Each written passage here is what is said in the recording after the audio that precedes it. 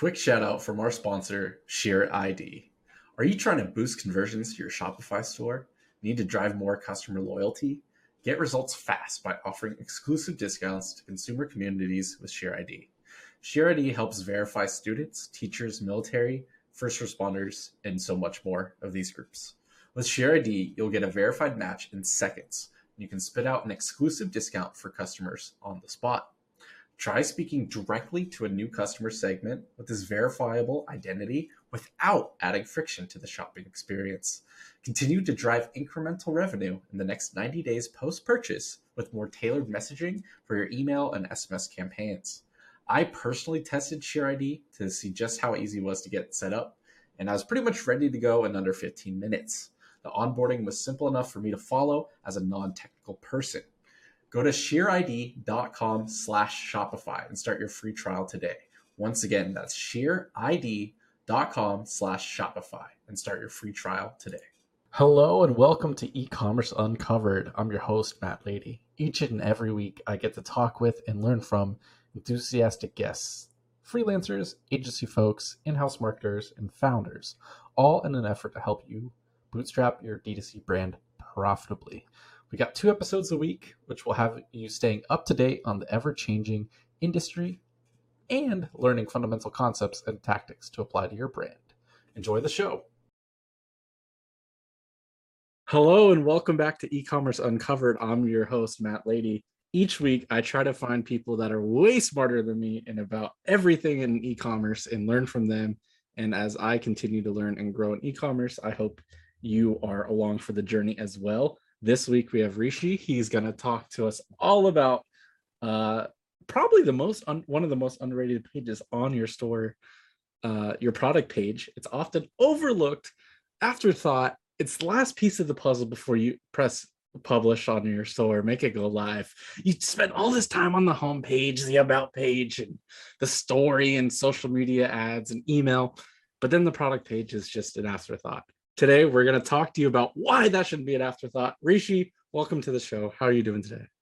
I'm doing great, Matt. Thank you for having me. This is a super, super exciting opportunity. I hope to share as much as I can and deliver as much value as I can.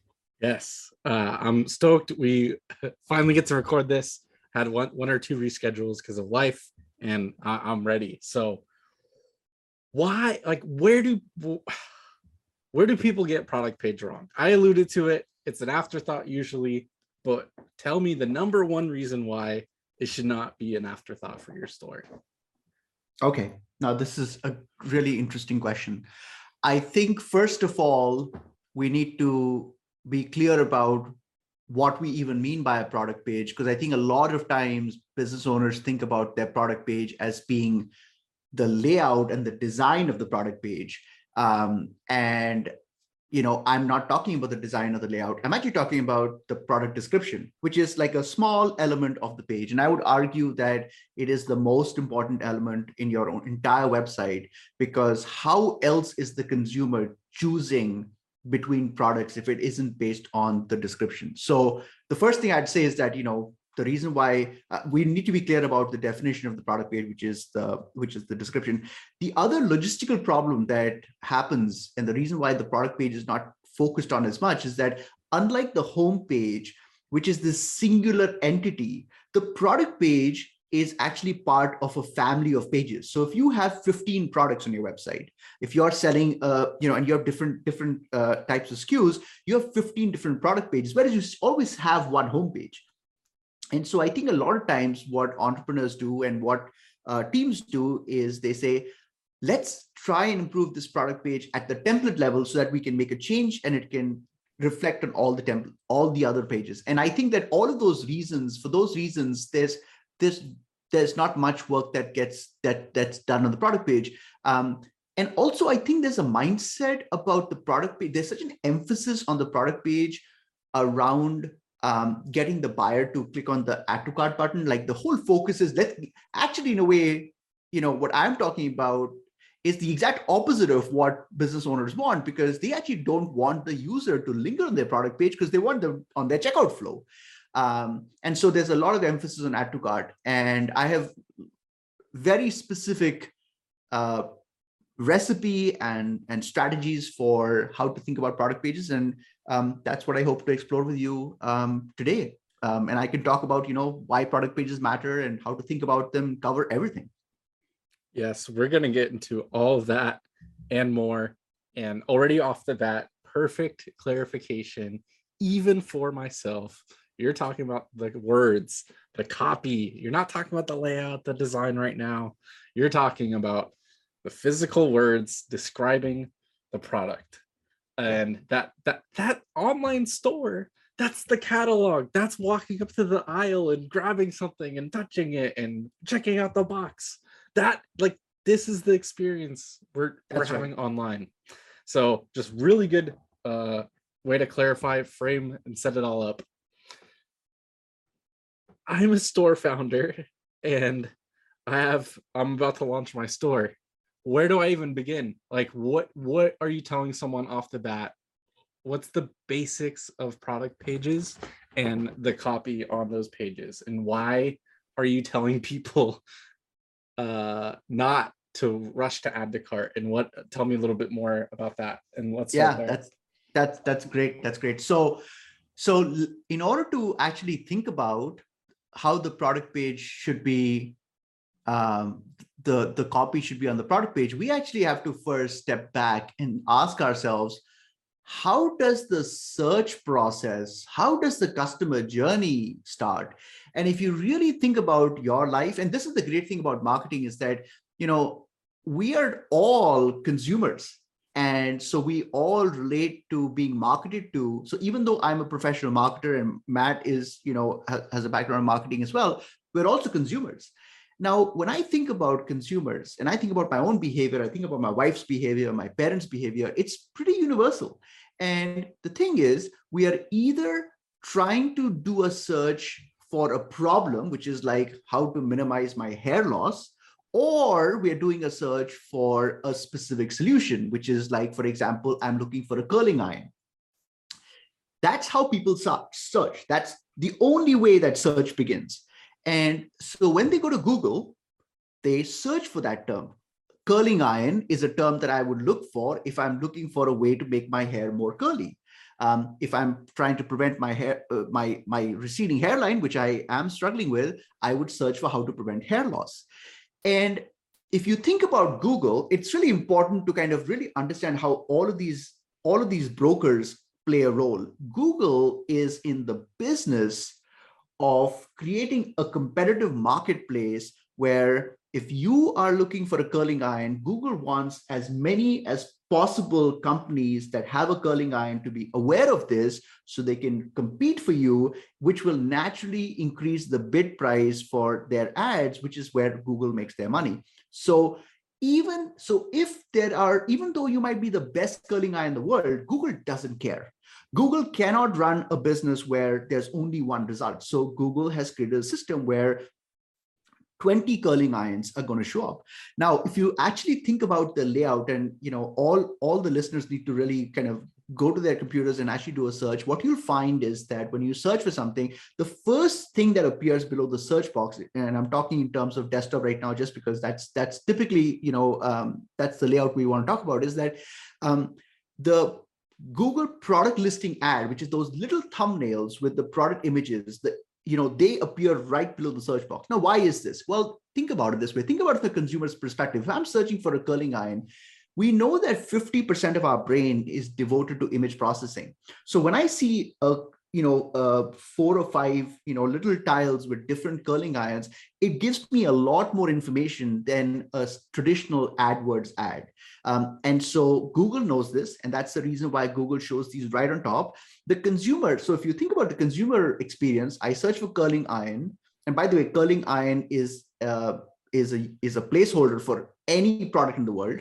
I then see a bunch of tiles below that search result that show me different, styles, different looks. I guess there are different types of curling irons.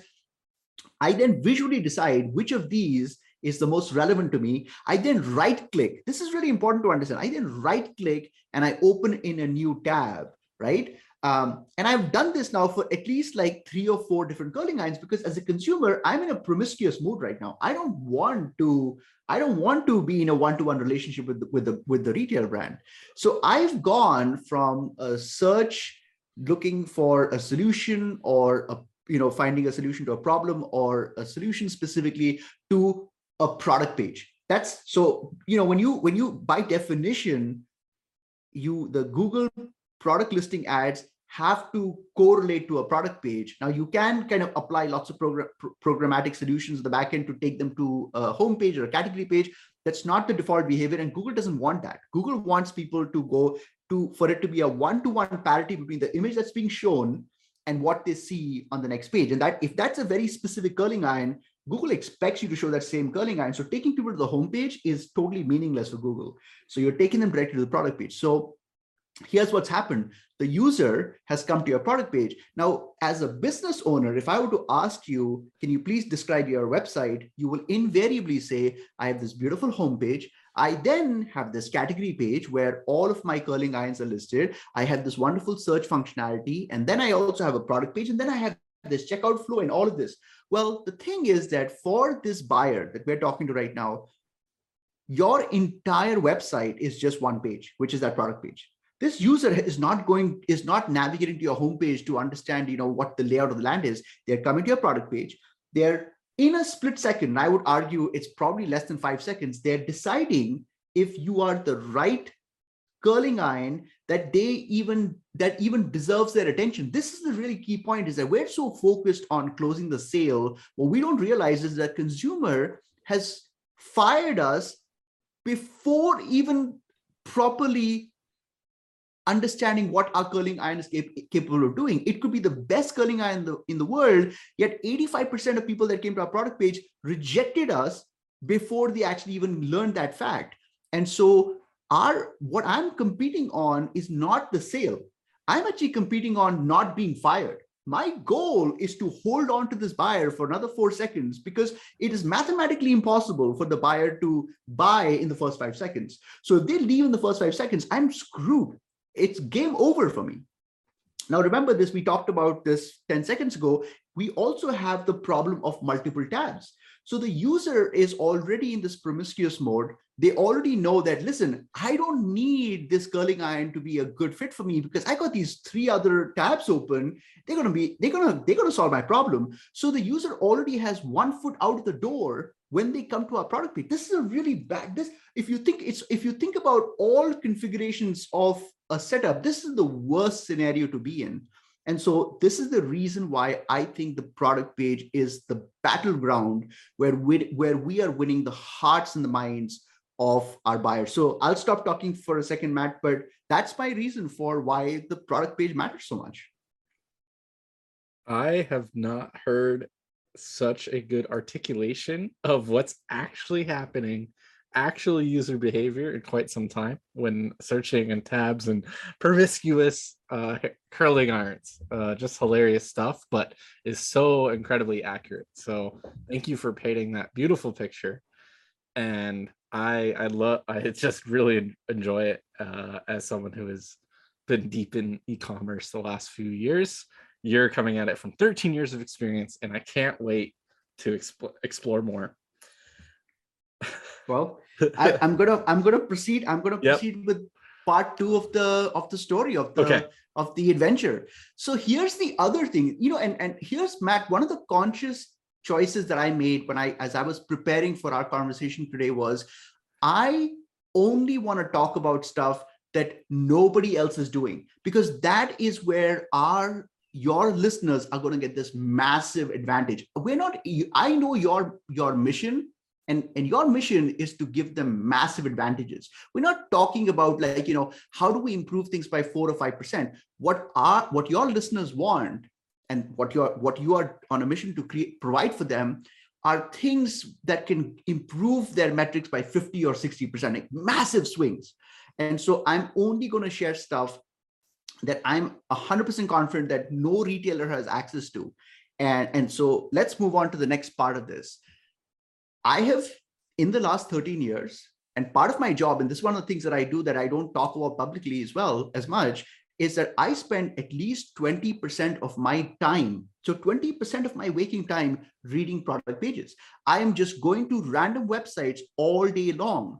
And at some level, this seems like pure insanity. But in order to optimize conversion rates, I actually need to understand what the marketplace is doing. So I spend a lot of time studying product pages. And one of the most amazing things that I find, and I've never seen a product page that actually didn't do this, which is why I'm sharing it with you guys, is that when you go to the product page, so again, we talked about the customer journey. The customer just ran a search, they came to the product page, they have no friggin' idea who your brand is, and they don't even care. So they are literally looking at you as a commodity. Now, they come to the product page, and and just to challenge me, I would request the listeners to actually do any search on Google, go to any product page, and you will find the exact same movie play out, which is that when the description starts, the description always starts from what this product actually does, which is the absolute wrong thing to do.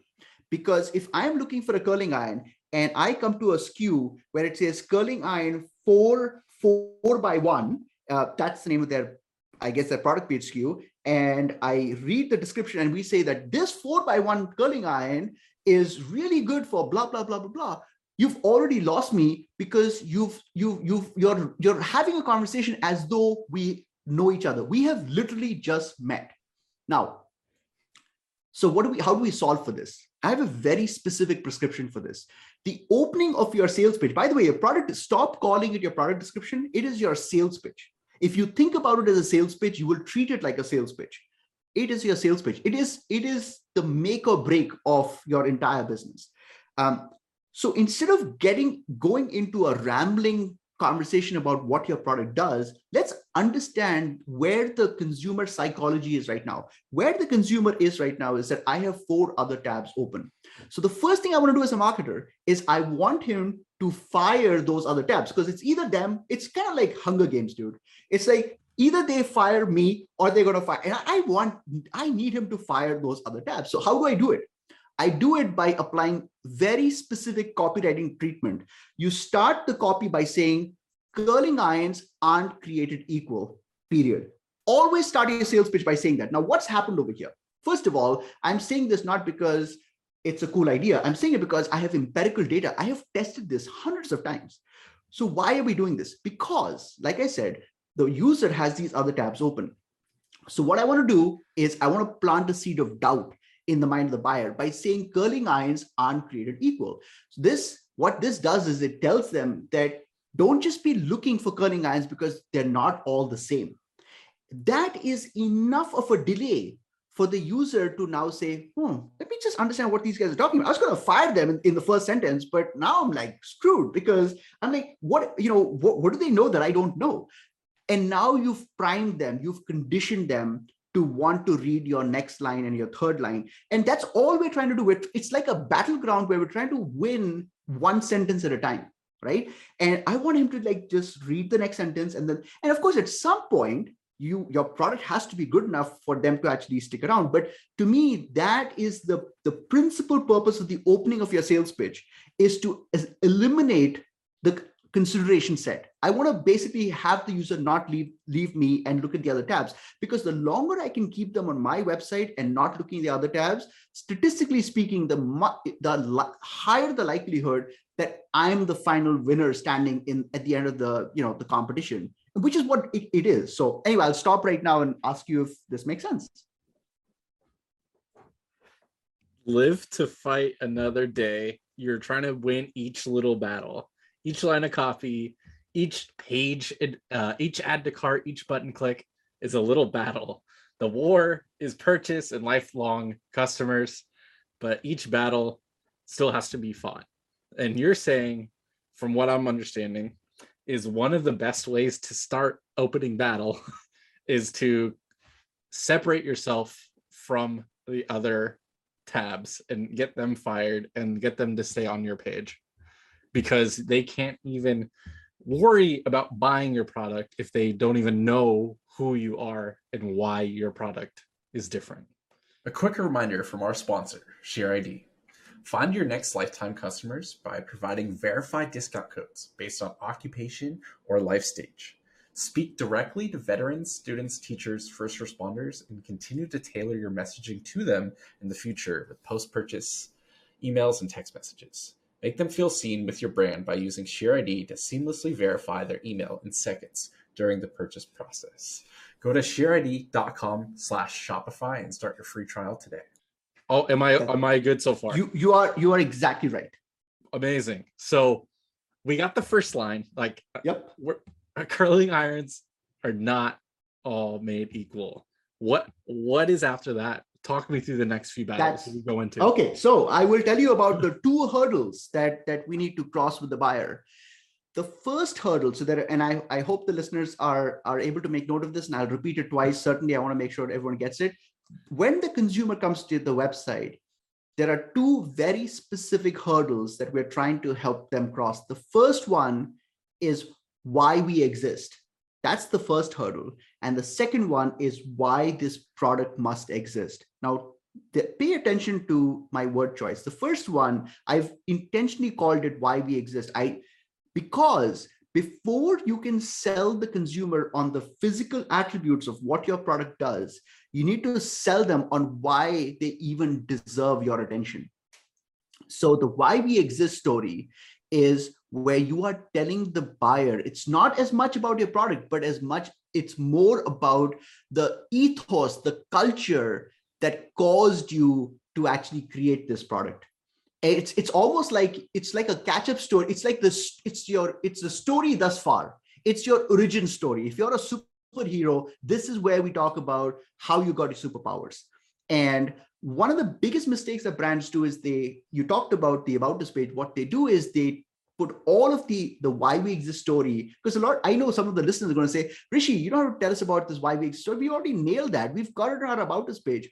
Well, the thing is, again, if you go back to what we discussed, the product page is the only page in your entire website. It's not like the user is coming to your product page and then doing a search for your about us page or going to your home page or looking at your return policy. They're literally deciding in that page itself if they're going to give you another 3 seconds or not.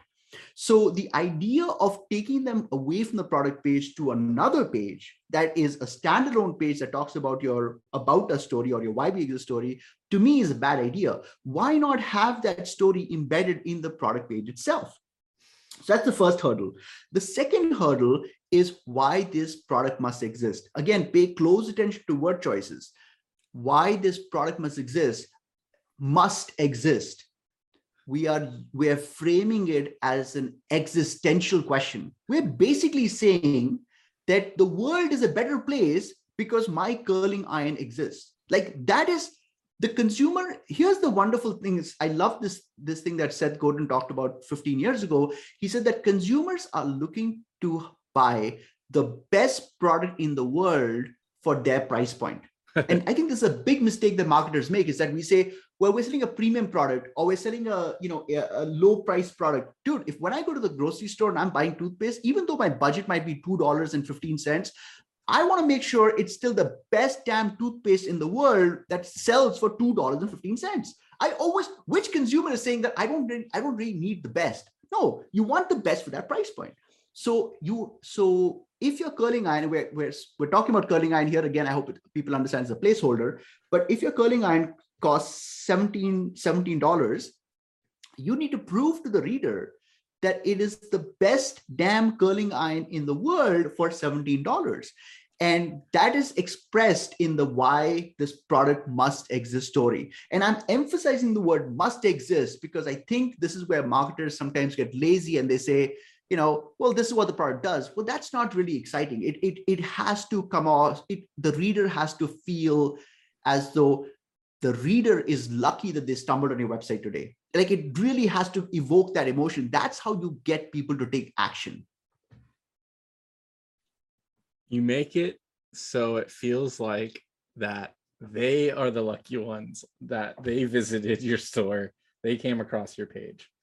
You are lucky to have them, of course, as a store owner, but to make them feel special, you want them to have that sense of urgency or missing out or novelty. You need some sort of difference. And I loved how you pointed out, just because your budget is much smaller, like, I know Chipotle is not the best burrito in the world, but it's one of the pretty damn good ones for $9 every single time. And that's why I go back, and many others are fans of it, because it's consistent. You know what you're getting into, and you know the ingredients, and you know the brand, and it's always a reminder, and this and that. All that happens after the fact, though. So you have the two main differences between why the brand exists and why the product must exist. What are the next few lines of copy, or the next few steps that we take to win those next battles after we've acknowledged those two problems? Yeah. So Matt, here is where we're going to have to, we're at a fork in the road right now, because I've spent the last 13 years working on this problem, and it is actually a very complicated rule book that we've created. We actually have a 9-point buyer psychology copywriting process, which we possibly cannot cover in this podcast. And I don't even think it's something that a lot of your listeners have never even heard of this emphasis on product pages. So we've already kind of like shocked them. I feel the scope of this conversation needs to be limited to what are some of the other actionable things that they can do, whatever their definition of why we exist and why this product must exist is, it's okay for now. I think when they get to a stage where they're like, we have this maturity, we've taken our, based on what this discussion was, we've been able to improve our conversion rates by 80%. I think at that point, if they reach out to you, you can connect them with me and I'll talk to them about our framework. But for now, I want to keep things really simple. So we talked about why we exist and why this product must exist. Now, here is where we start running into some logistical problems, which is the first problem is that, Rishi, you're talking about expressing these two really complicated ideas or wordy ideas, but my product description right now is 2 paragraphs long. So what do I do here? And I think this is a conversation I've had 10,000 times. And so it's one path that retailers feel they can go down is they can increase the length of their description to 20 paragraphs, and they don't like that. And then the other path is to say, well, let's explain the why we exist story in 1 sentence. Well, that's not acceptable either. So how do we reconcile this? And I want to help our listeners reconcile this. So here's how you reconcile this. Like I said, your first opening needs to be focused on closing the other tabs. So that's job number 1. Now, whether you decide to go with the copy that we talked about, or you want to come up with your own copy, it's totally your call. Then the next thing is you're going to talk about the why we exist story, because it has to come before why this product must exist. So the way to solve for this is you need at least 3 sentences. It has to have enough meat in it where the user knows what you're talking about. Now, here's the wonderful thing about breaking users into different buckets. You can break users into many buckets, but there are only 2 buckets that matter. And so for this conversation, I want you to look at your entire user base as 2 types of buyers. We call them skimmers and we call them diggers. There are just 2 types of people. Skimmers are people that just want, when my parents are buying a new cell phone, they don't really need to hear about Apple's M1 or whatever the damn processor is in the silicon. They just want to know that it's not a crappy cell phone. They just want to know this cell phone has enough social proof. It's going to last me for another 4 years. Great, I'm sold. Diggers, on the other hand, are those people that go to the Ace Hardware store and spend 5 hours just looking up, technical details, because that's what they like. That's where they get their joy from, is digging. And one of the mistakes that marketers make is they pick between these 2 groups. They say, well, let's do a survey to understand what the makeup of our customer is. And if we have 70% diggers and 30% skimmers, well, 2 bad skimmers, diggers 1. So let's just create content for diggers. If it's the other way around, then let's just focus on the bigger group. Now, the thing is that conversion optimization, we are fighting for 2%, 3%, 4% improvements. I can't afford saying 30% of my audience, I'm not going to care about. This is too expensive a risk for me. So how do we reconcile this? So the way we do it is we write copy in a way where we are giving a path for both types of buyers. So we always default to writing copy for a skimmer. So the way we would do this is after that opening sentence, I would give 3 sentences. That's the length that a skimmer likes. I would give 3 sentences to really beautifully talk about why we exist. And I do it I need to create a cliffhanger. So what's happening is that you write those 3 sentences, and then you add a button that says learn more or the whole story or whatever it is. What happens is a skimmer who just wants the top level stuff is going to read that and say, you know what, you've satisfied that itch. I had that itch. There was a slot in my mind and you've satisfied it. So I'm going to move on to the why this product exists. The digger is going to be like, you only whet my appetite. I want more, baby. So what she's going to do is she's going to click on the whole story button. The moment they do that, you show them a full screen light box. The beauty of this is that you're not screwing around with the layout of your product page. You're not adding more content to your product page. But if the user raises their hand up and says, I want 10 more paragraphs worth of content, are you not going to give it to them because you are trying to follow brevity? Who cares? If the consumer wants more content, I will give them more content. So the beauty of this approach is you click on that button, you show a full screen pop-up, and now you are free to roam about. You can give them 20 paragraphs worth of content. It doesn't matter because this person has already raised their hand up and said, this is what I care. They're not going to look at the pop-up and say, well, this is pretty wordy. Well, they wouldn't have clicked on the damn whole story button if they weren't the type of person who really dug those gory details. That's what he wants or she wants. So that's how you kind of solve for this dilemma of like, okay, this guy that is talking to me right now is telling me to increase my description. It's going to screw up my layout because my layout only allows for 2 paragraphs. Well, if it allows for 2 paragraphs, create these paths, alternate paths for diggers. So I hope that made sense. That makes sense. And I like how it's in context of, hey, I have a Shopify site and I had someone make it, or I learned how to do it myself and managed around, and I can't afford someone to go make my product page pretty. I can't afford bug fixes and stuff. I have a launch coming up, whatever the use case. Rishi's not saying go redesign everything. This is all within very doable. You can listen and do this right now in your Shopify backend yourself. And so I really appreciate the simplicity and the clearness so far. And so let's keep it going. So we have the diggers and the skimmers. We have that first, you said 3 sentences, and is to clarify, to make it again super clear, even for me, is that 3 lines? Is that 3 full sentences? Is it, tell me like a bit more about that, just so I don't. Well, I mean, I don't think, I mean, let's be clear. This isn't, this is still very much an art form where the person who's listening to this interview is going to have to draw their own conclusions. We break these rules all the time. There isn't any fixed rule, but I wanted to give context because sometimes people might say, well, Rishi didn't give me any guidelines. So we're giving a guideline by saying 3 sentences. But if it's 4 sentences, that's fine. If it's 7 sentences, that's fine. You know your brand, you know your audience better. Personalize it for what feels right to you. Okay. And so another guideline, maybe, I guess, is what I'm looking for is, if I know most of my traffic is on mobile, and I have a standard, whatever that means right now, product page in terms of layout, should I be worrying about above the fold and before the scrolling thing, or like where should my little few lines you just talked about go actually? Well, that's so that opens us to a more complicated conversation, which I'll just touch on very briefly. So we call this technique attention sculpting. So what we know about shoppers is that they are like, and I got this term from my conversion hero, Brian Eisenberg. But what we know about online shoppers is they are like beagles on steroids. They literally have 0 attention span.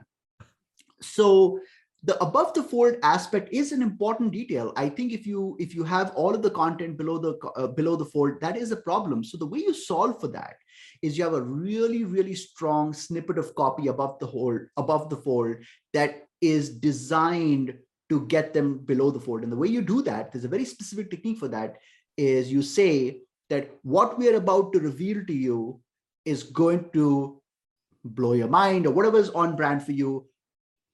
Please continue reading. One of the things that we know about readers and psychology is that consumers respond to clear instructions. We actually need clear instructions. So when you say something very clearly, the user will go below the fold. I think this is a big misnomer, is that we say nothing can be below the fold. No. What needs to happen is that you need to give me as a consumer a damn good reason to go below the fold.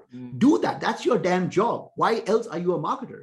But don't come up with this thing of like, well, I can't go below the fold. No, you can. You just have to give me a good reason to do it. So to answer your question, that's kind of how I would solve for this. But again, I would say beyond that, I don't think we need to worry too much, because remember, our whole thinking about optimization is for people who we're actually looking at a very specific set of people. So what's happening is this. There is a small fraction, maybe it's 3%, maybe you're lucky, maybe it's 7% for you, of people that are actually buying from you. Right next to that is another cohort of people, maybe 20% of people that are interested in your product, that have a need, that are okay with your price point, but haven't heard the magic words to actually buy from you. So we got the 7% that are buying. We got another 20% that are kind of on the fence, but more towards not buying because they're not buying. And then we've got this remaining, 67%, 63%, whatever it is. Dude, that is like dark matter in the universe. Do not even think about those people. You are so far away.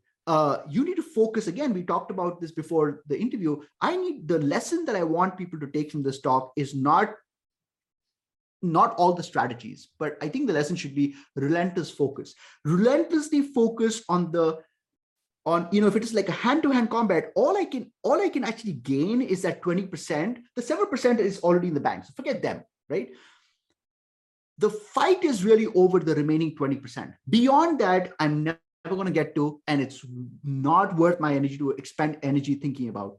Fight for the 20%. That 20% is who we are talking. This entire conversation is about that 20%. So the point I want to make here is that, the idea isn't like, how do I get 100% of people who are on my page below the fold? Who cares?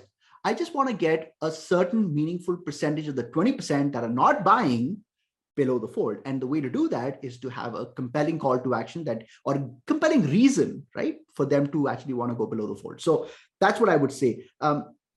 Any questions about what I've said so far? Because I want to make sure I've addressed all your questions. Yes, no, that is a good point. And to focus us back in and realize that we're not going to actually cover everything, every little element on this page. We're only talking about copy, and it's only less than an hour conversation. There's no way you could have distilled 13 years of info into 1 hour without me paying you a lot of money.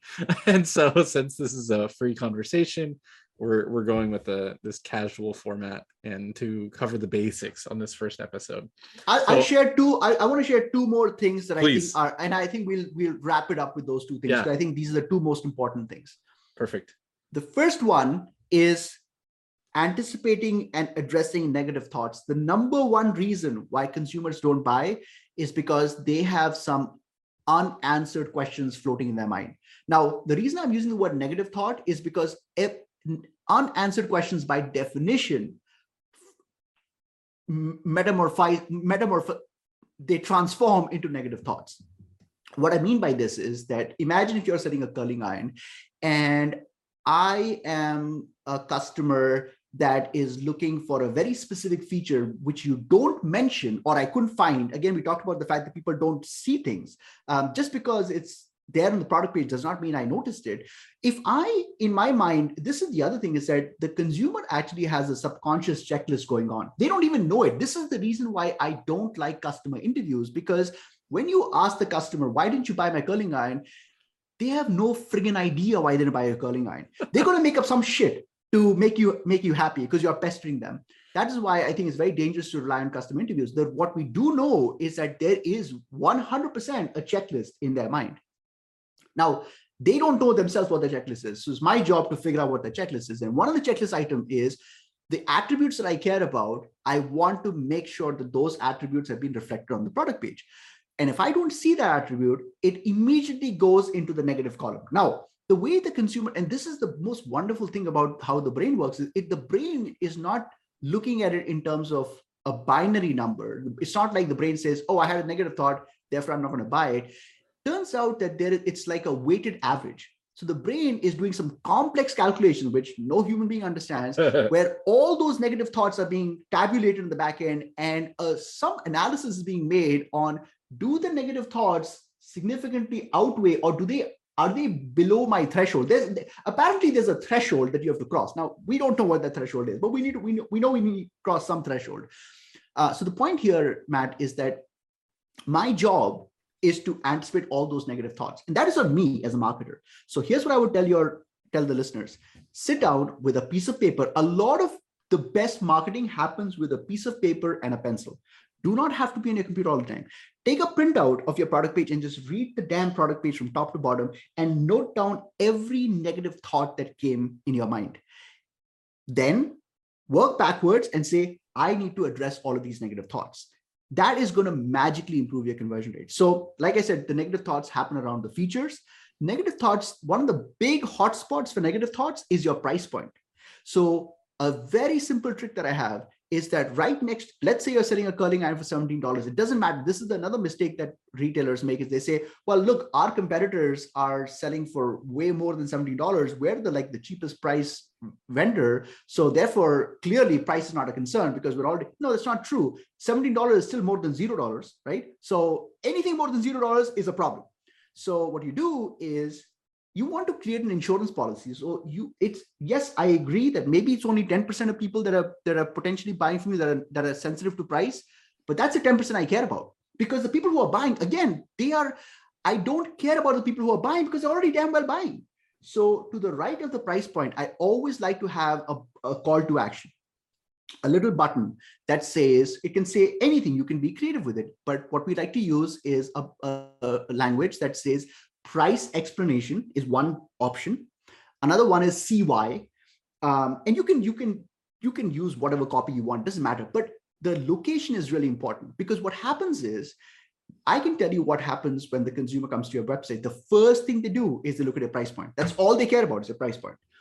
And 90% of times they fire you just based on your price point. So what you do is, you want, where the negative thought hotspot is where you need to resolve it. So right next to the price, you need to have this little button, call it whatever is on brand for you. And when you click on it, you give a show a pop-up again. Again, a lot of my solution is based on pop-up because I don't want to screw up with your template, right? So I want to keep your template the same. And in that pop-up, you give your explanation for why $17 is a damn good investment. Whatever your story is, that's for you to figure out. So that's my first advice, is focus on all these negative thoughts. Negative thoughts form around features, missing features. There's a lot of negative thoughts around shipping. There's a lot of negative thoughts around prices. Also, if you don't offer a discount, if you're not running a promo, there could be some negative thoughts around that as well, because consumers have been so conditioned for promos. So what we like to do is, we actually, right next to the price, we love writing copy that perfectly matches up with the thought that the consumer is having. So the copy literally says, why isn't this on sale? Question mark.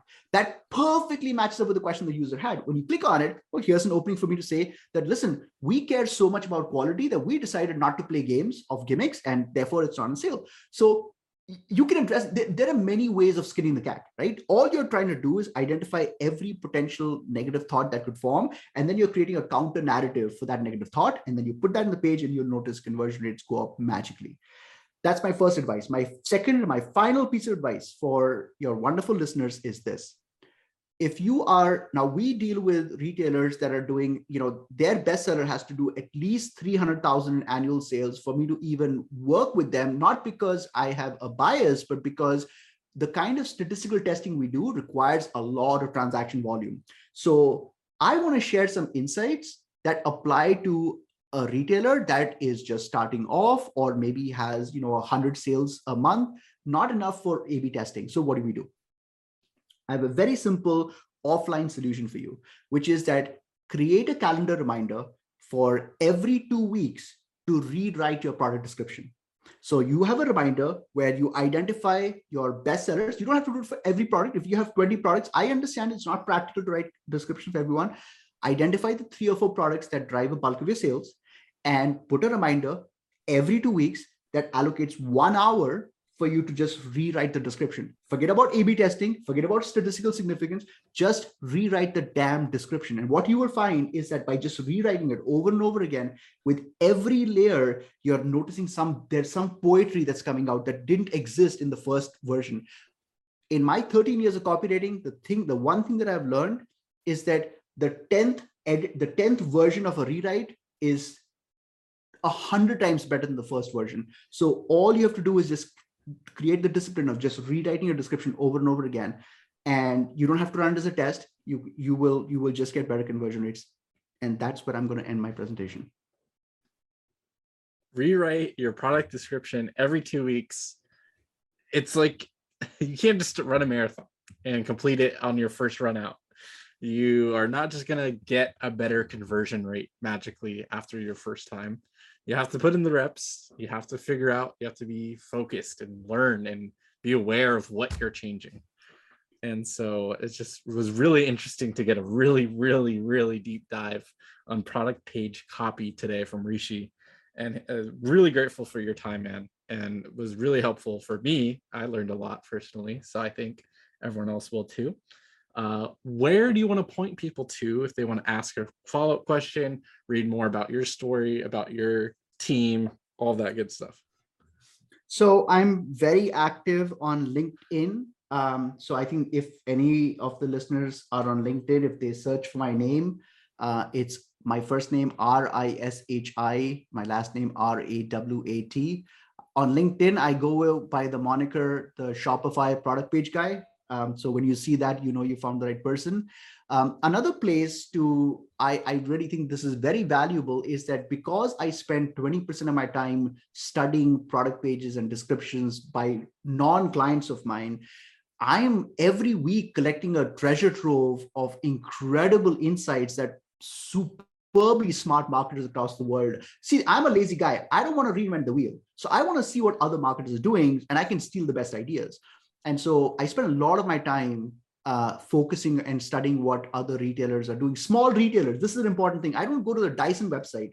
There's no innovation coming out of Dyson. The innovation is coming out of these really scrappy small websites that actually aren't even aware of how they are disrupting marketing. They just didn't know any better, and they're just trying some really crazy, amazing stuff. And I'm keeping track of all of those things. So those ideas I share in my weekly buyer psychology newsletter. And there is only one way to sign up for it. My website is specifically designed not to draw attention to the newsletter, because I only want my newsletter to be subscribed by people that I've specifically asked to join my newsletter. And the way to get to it is to go to the website, which is frictionless-commerce.com/JOIN, join. It's the only way to get there. So frictionless-commerce.com/join. And there's a very simple sign-up form with your name and your email address. And then every Monday morning at 5:30 Eastern, I will share actionable ideas that will help you make more money. Incredible, amazing. Just thank you so much. Perfectly summed it up, Rishi. Appreciate your time. All the links will be in the show notes. And I'm sure I'll talk to you again real soon, and we'll share some more stuff next time. Awesome. Thanks so much. And everyone else, thanks for listening, and catch you on the next episode. That's it for today. Thanks so much for listening to this episode. I love being able to do this, continue to learn, and meet people in this industry. Every rating, review, and episode you share with a friend means so much to me, as I'm bootstrapping this show as part of my media brand, High Key Geek. If you haven't checked out my other show, Brand Builders, you should. It's with myself and Tom Brown and Richie Mashiko. 2 times a week, we talk in a much more casual setting, and we think out loud, we brainstorm, and we share our lessons as we continue to operate and run businesses in the D2C space today. We didn't exit, we didn't just consult and advise now, and we're in the trenches as we like every day still. So we're learning in real time and sharing it with you as we go. That's Brand Builders on High Key Geek YouTube, Spotify, Apple, or wherever else you find your podcasts. Catch you next time.